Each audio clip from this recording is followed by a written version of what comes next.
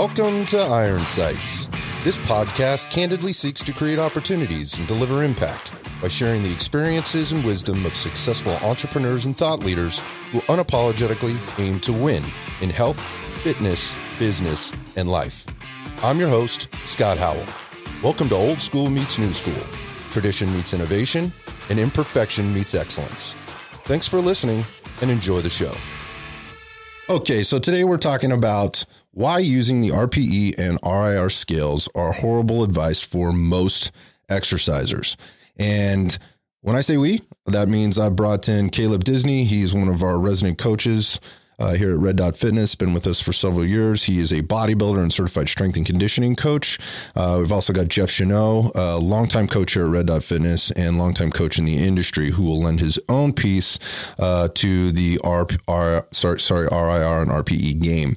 We're going to start by unpacking the benefits, actually, of using these two methods for fatigue management, because they can be very effective. But then we're going to also spend some time explaining why, for novice to even the intermediate level exerciser, why using RIR or RPE in your programming could be a poor approach to managing and leveraging intensity within your program. Intensity being important with regard to your gains.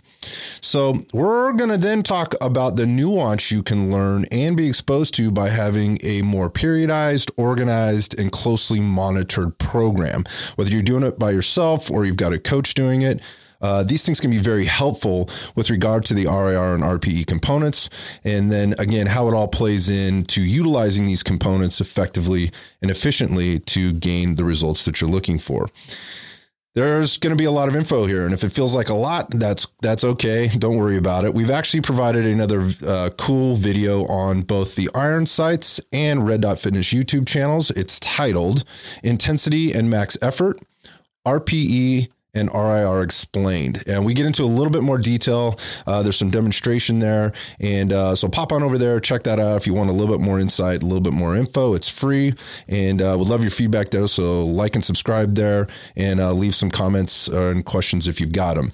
And as always, if you want to find out more about the programming that we have here, that could be our standalone programs, our membership programs, or our one-on-one coaching programs online, go to rdftrainonline.com. That's rdftrainonline.com. All right, so let's talk about why reps in reserve and RPE, or rate of perceived exertion, is horrible advice for you if you're just getting into the resistance training or the fitness game. So here's the deal. So what is RIR, or reps in reserve? Reps in reserve refers to the proximity to failure you terminate your set at, or really when you finish your set, how many more reps could you have done in theory if you had continued? So if I painted the picture total failure, right. Total failure. That means unable to complete another repetition, correct, which has some relativity to it, like based on the user. Mm-hmm. So the exercise. We'll talk about that. So if I was supposed to do 10 reps with one RIR, then that would be, I needed to get to 10, but I should be able to get to 11. In theory, you would have been able to do one more rep. Okay. Yes. So that could be very confusing for somebody that's just kind of getting started in this game, but we'll come back. Sure. Because they don't know, right? And then RPE is a rate of perceived exertion. Mm-hmm. And so if we very simply used a scale of 1 to 10, and I actually like using a scale of 1 to 5. Okay. Sure. Yeah. It's because 10 leaves way too much in the middle. Again, like a 6 or 7. Yeah. I don't even know what that so means. Much. So if I said RPE scale of 1 to 5, 1 feels like you're doing nothing. You're sitting on the couch being a lazy ass, right? In this particular workout. Sure. Right. Or sitting on the sidelines watching it happen. Yep. And 5 meaning you feel like you're about to die. Yeah. Like there's no way you could pick up that weight again. There's no way you could go another 3 seconds on that treadmill or on that ski erg or rower or whatever else. That's 5. It's absolute all out max effort done failure. Where would you fall on that RPE scale? So again, I like 1 to 5 because if you tell me 2, then I know you're starting to feel this a little bit, but that's about it, right? If you tell me 3, all right, you're working it basically in my mind at about your 80%, right? Yep. If you told me 4, you're working at your 90-95% threshold here. Like this isn't going to last much longer. Sure. And 5 means you're fucking dead. Yep. Like you're dead. You probably couldn't even tell me say the word 5, you'd have to hold up 5 fingers because you're working that hard. Exactly. So maybe that gives some perspective to what RPE is. Okay. And so I think RPE is a little bit easier for a lot of people to kind of picture, but it's also very relative. Right. It's also very relative. Yeah. But it's almost comparable when you look at like RIR and RPE are they can kind of feel similar if you're talking like a range for sure in terms of like intensity. Well, here's why, because we use them, or the way they're both used is to know when to stop a set short of failure. People use RPE in the strength community. So powerlifters and Olympic lifters, especially, because you don't want to be maxing out all the time, but you want to be getting within a percentage of that max. RIR and RPE RIR is similar because you're usually using it to stop a couple reps shy of failure. And so it's a way to quantify that so that your intensity of effort is standardized. Yeah. So from a programming perspective, if you're working off of a program that somebody's giving you or you pulled, off the internet, you're paying for or whatever else, and RPE is in there or RIR is in there, there's some very, very specific information that you need to have to make that program worth whatever you paid for it or even doing, right? Because if I don't know what failure looks like, how the hell am I going to know what my level 5 is on an RPE or my level or what my failure point is at a particular exercise or a particular movement or whatever it is that's in my training program? It could be an all out sprint again on the bike, or it could be, a max squat, right? And then there's factors that we can maybe talk about for a little bit after that. So the point of this is if you're brand new to this, or if you've never been on any kind of a structured resistance training program or performance training program that has taken you through this periodization that we've talked about to be able to build up to actually get to a point where it makes sense to push your max effort, right? So you've built a high level of proprioception. You've built a high level of neuromuscular coordination and adaptation. Absolutely. You've built the endurance, if I didn't say that already. You've built a level of confidence, right? To kind of understand what that feels like internally, intrinsically. Like, am I really working hard? Yeah. Am I not working hard? Have you pushed yourself over the edge? Being honest with yourself. Yeah. Have you gotten to a point where you're like, that was too much. I just threw up. That's too much. Okay. Yeah, right. Like you crossed over it, but I think it's important. It's a learning experience. It's also a character builder. For sure. Right. When you've taken yourself to that point, if you've not done those things, working off from an RPE scale or an RIR scale really won't make any sense for you. So, how do you reasonably put together a program to then understand what RIR and RPE should and could mean to you? Sure. Well, personally, I like to use RIR a lot more if I use either of the two, just because, at least in a bodybuilding context, I think it's easier to quantify based on number of reps, because we can standardize things like the cadence of the rep. What's the tempo? If every rep looks the same tempo wise, then what another rep is going to require out of you. Correct. If I get somebody who's fairly new to lifting, I'll usually put them on a program where I'll say 0 to 1 RIR is where they should terminate the set, meaning they should train until they either physically fail when they're attempting to complete the last rep, or they are very, very sure that they wouldn't be able to complete another one. Or if they could, maybe one. I do leave some wiggle room because usually for novice and even intermediate lifters, what they perceive is 1 rep shy of failure is actually like 4 or 5 reps shy of failure. Yes. And there's also some truth to what they think because it depends on the exercise, Yeah. If you're using a free weight movement, especially one that's not like stabilized in any way, like a dumbbell chest press or, squatting, things like that, squatting with a bar on your back, you may actually be about to fail, but you're not about to fail because the target muscles are unable to produce any more force. You're about to fail because form breaks down. Yeah. And so then we have to look at what is failure? Are we talking about mechanical failure or concentric failure? Yes, exactly. Yeah. Which, to put simply, mechanical failure is you can't complete the rep properly anymore, which is usually what we're talking about.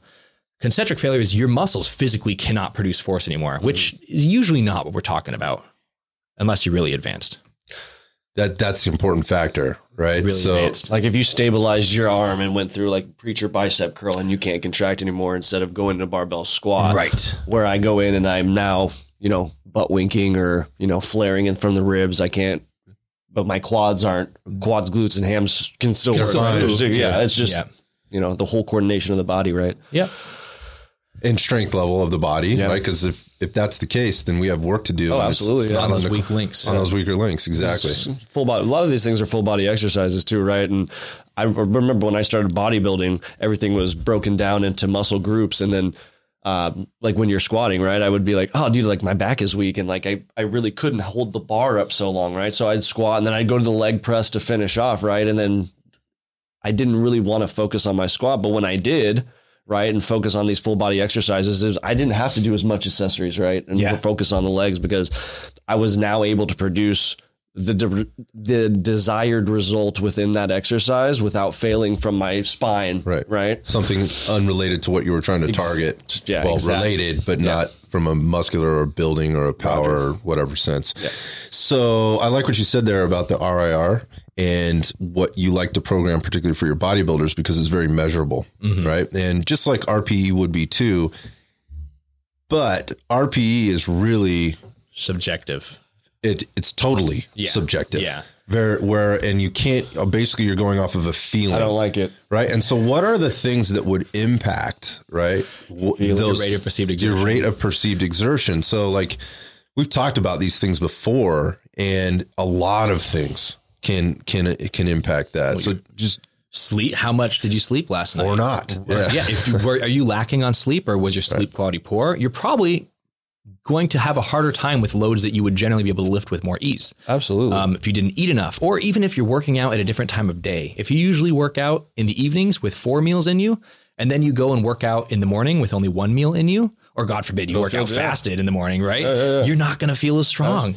And it was interesting because I have a, one of our, somebody that's close to me is training for competition right now and trying to cram a lot of things into life and training, as athletes will have to do. Yeah. Right. And it was interesting because what's being used within the program right now is an RPE scale. Sure.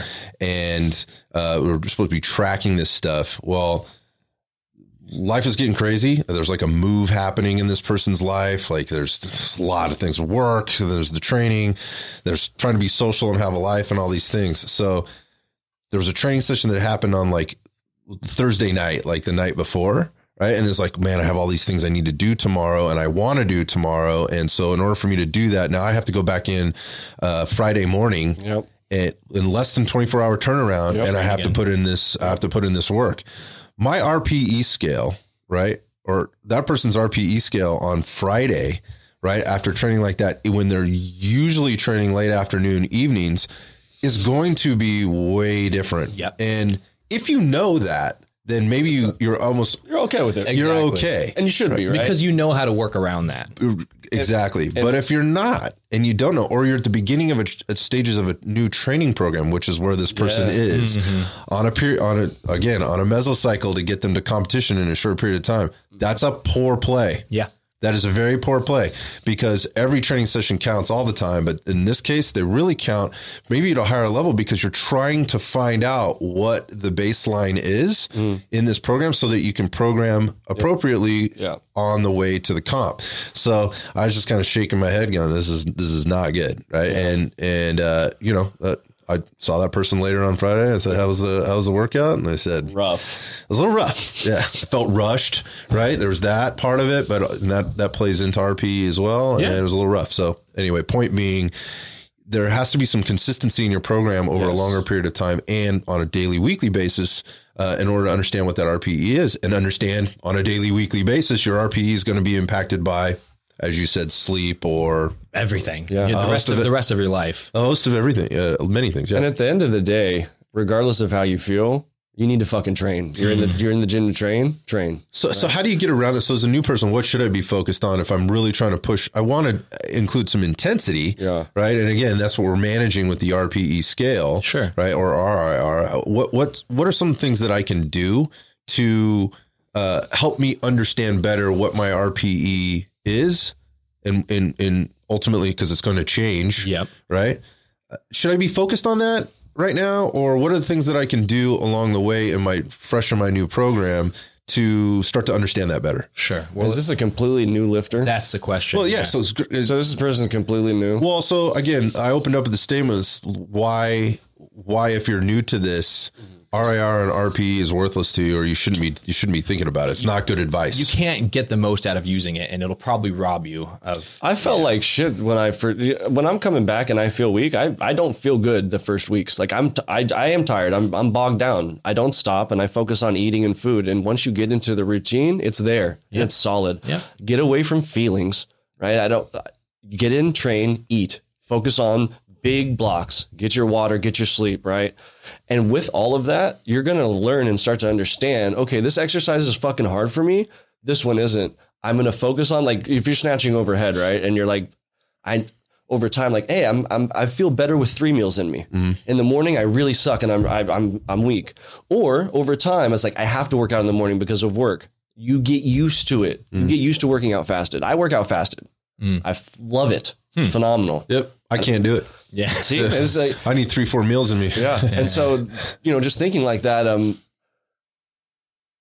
just coming in and finding what works for you. And you might have to juggle and try things and fuck up. Hey, Right. this didn't work for me, or I felt like shit today. Oh, and no, was you weak. have to fuck up. Yeah, but you That's still part of the train, process, right? yeah. You still fucking train. But I think the point you're making is you're finding some consistency, and again, what kind of works best for you. Exactly. And you're keeping track of this. That's There can't be randomness. Yes. That's what I was and an gonna RPE say. scale. Yeah. So So you can't have randomness. Yeah. I mean, in like your training program, your nutrition, your sleep habits. it should be consistent. Yes. You can't have randomness and have RPE or RIR. You can have RIR, but understand it's probably not going to be a true number. Yeah, Right? absolutely. So without the consistency, You need numerical you data. can't have your RPE. Frankly, if you're a new person, you should not have randomness anyway, because these are all new movements to you. You need to put in some time to build the motor patterns that are these movements, right? If you've ever played a sport before, like let's say you play baseball, you practice swinging and you practice throwing. And if you're a pitcher, you practice throwing as a pitcher. You practice throwing different types of balls. And over time, you solidify those motor pathways. And so you're able to do them without having to think about it. If you play music, you practice scales and you do it slowly so you don't make mistakes until you can play those scales without thinking about it. You solidify that motor pathway. We want you to develop that. You want to develop that with every exercise you do, whether you're training to build big muscles or training to be really fucking strong. So when you go to the gym, if you are using a different chest pressing machine every fucking week, you're not building any neural pathway because you're doing a different movement every time. There can be benefit to that. Totally. Yeah. But as a general rule, you want to pick a few movements for each muscle group and get really good at them over time. Right. It's called training. Yes. When I say getting good at, I mean two things. I mean, getting really comfortable with the mechanics so that you feel it the way you want to feel it every time. And every rep looks and feels exactly the same as the one before it. And getting good at pushing hard on it so that you learn how to train to what true failure is. Yeah, it's training. It's practice. It's practice. You're practicing it, and through that practice comes skill acquisition, right? And those skills, and it's both hard skills and the soft skills of knowing. Going back to where Jeff was there with your feelings, like what do these feelings really mean? What am I really feeling here, right? Yeah. Versus just having, kind of this energy that you're trying to kind of keep track of. I think. How do you do it as a new person? Well, first off, like I know it's really easy. Like when you're trying, it's not easy. Sorry. When you're trying to find the right fit for you, you're trying to jump into a new program.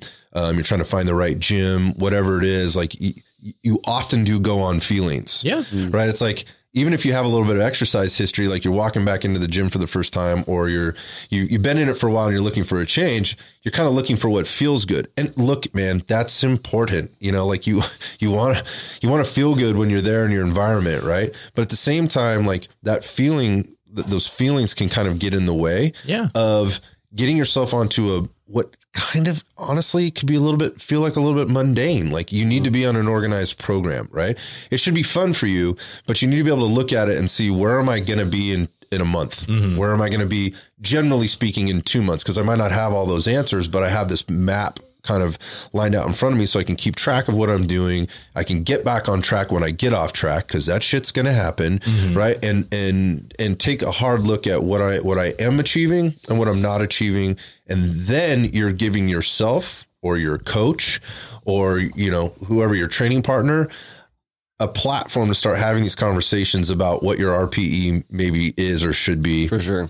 And your RIRs and then how to adjust the program accordingly. So when you're looking at your fitness program, again, if you're one of those people that just like to kind of go with what's, you have a membership in 3 different places, and I do yoga on Fridays, and then I go to, Orange Theory over here, and I do that circuit workout over there. And then I go to the gym 2 times a week. And then occasionally I'll get into that cycling class up the way. There is nothing wrong with that. But within that, if you're talking about RPE, well, that's going to be all over the map. Yeah. So when it's particularly within your exercise training program or resistance training program, sorry. So is it shitty advice? I don't think it's shitty advice. I think it's probably shitty timing of where you'd be entering or where you'd be starting to play around with the RPE if you're in the beginning stages or you're jumping back into it. Because RIR and RPE are meant to manage fatigue. And frankly, if you're a beginner, you don't need that yet, because the ceiling or the floor, is so low. Yeah. You could do like 1 hard set per exercise each workout for multiple weeks, and you'll grow fantastically. Yep. If you've been training for, 8+ years, the ceiling is much higher. And so then you do need to manage fatigue, because not only is the ceiling for gains higher, or for how much you need to do minimum to achieve gains, but the ceiling for the maximum that you're able to do is also very close to that. And so you don't want to jump all the way up to here, right? So you want to spend time in this very low range that you have to work with. But again, beginners, they have no idea. Yeah. So, because they don't know the movement. And so that's also when they're first starting too, you're looking at nutrition, they don't need as much carbs post-workout, right? They're not eliciting the same amount of damage. Yeah. Right. As let's say you and me squatted, someone else squatted. It looks the same. It's the same number. I'm more efficient. I cause more damage. This person has to do 5 or 6 sets to get the same amount of stimulus, because they're not activating properly. Right. So that's it's another way to look at kind of entering into it. And we're starting to talk about very nuanced things. Yeah. And these are important training variables that go into any training program.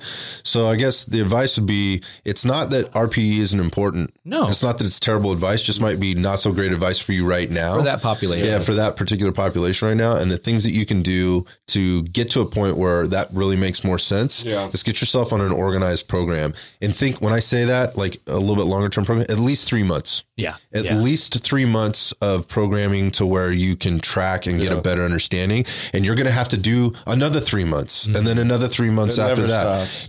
And and you might be getting, like, if you're just kind of re-entering into this, the first month, there's not going to be any RPE programming in there. Like if you're getting a program from Red Dot Fitness, whether it be online or in person here, you're not getting RPE from us if you're just jumping back in the first month, maybe even 6 weeks, unless you're coming to us with an exercise history and you've got a high level of knowledge of kind of where your ceilings are. Absolutely. But it's going to take some time for us to get there, and then we're going to program that stuff in. We're going to play around with it. Right. It's not going to happen right away. Yeah. A lot of the fitness programs that I've seen really don't even have RPE scale. And I don't use it for myself. Never have. I mean, it's just when I get under the bar and I'm there, I know what failure feels like for me. Right. Yeah. And that's experiential. Right. Yeah. And I'm now going to go and I'm lifting short of failure. Yeah, you're going to train to that level. Short of that feeling, right? On that day, I might feel like shit. And I'm going to do the same thing that I did on the other day. Guess what? I might be a little weaker, but I'm still going to try to push to whatever the threshold is. Because I'm training. Like, that's the whole thing that I'm Yeah, the RPE thing, to Caleb's point, is about managing the recovery. Yeah. And where this stuff really started to come into play is in weightlifting and powerlifting. Oh, yeah. Because of the programming, the way it's being delivered to the athletes. And getting up to the competition. Especially in a peaking format like that. So that's where it came from, and it's been brought into more of, your everyday fitness or your everyday fitness program, and people are talking about it, and I'm seeing it programmed, and we utilize it even for our non-athlete clients, because it does serve a purpose, particularly when they're doing it on their own. And as a coach, you want to know what their perception is of what it's something that's right? important. It's something better than having nothing. It's just when you program it in and how you get that feedback and where you're collecting that feedback from. So, because like for me with my clients, sometimes I'll say, hey, like, give me a number, how hard that is, right? I'll listen to what they say.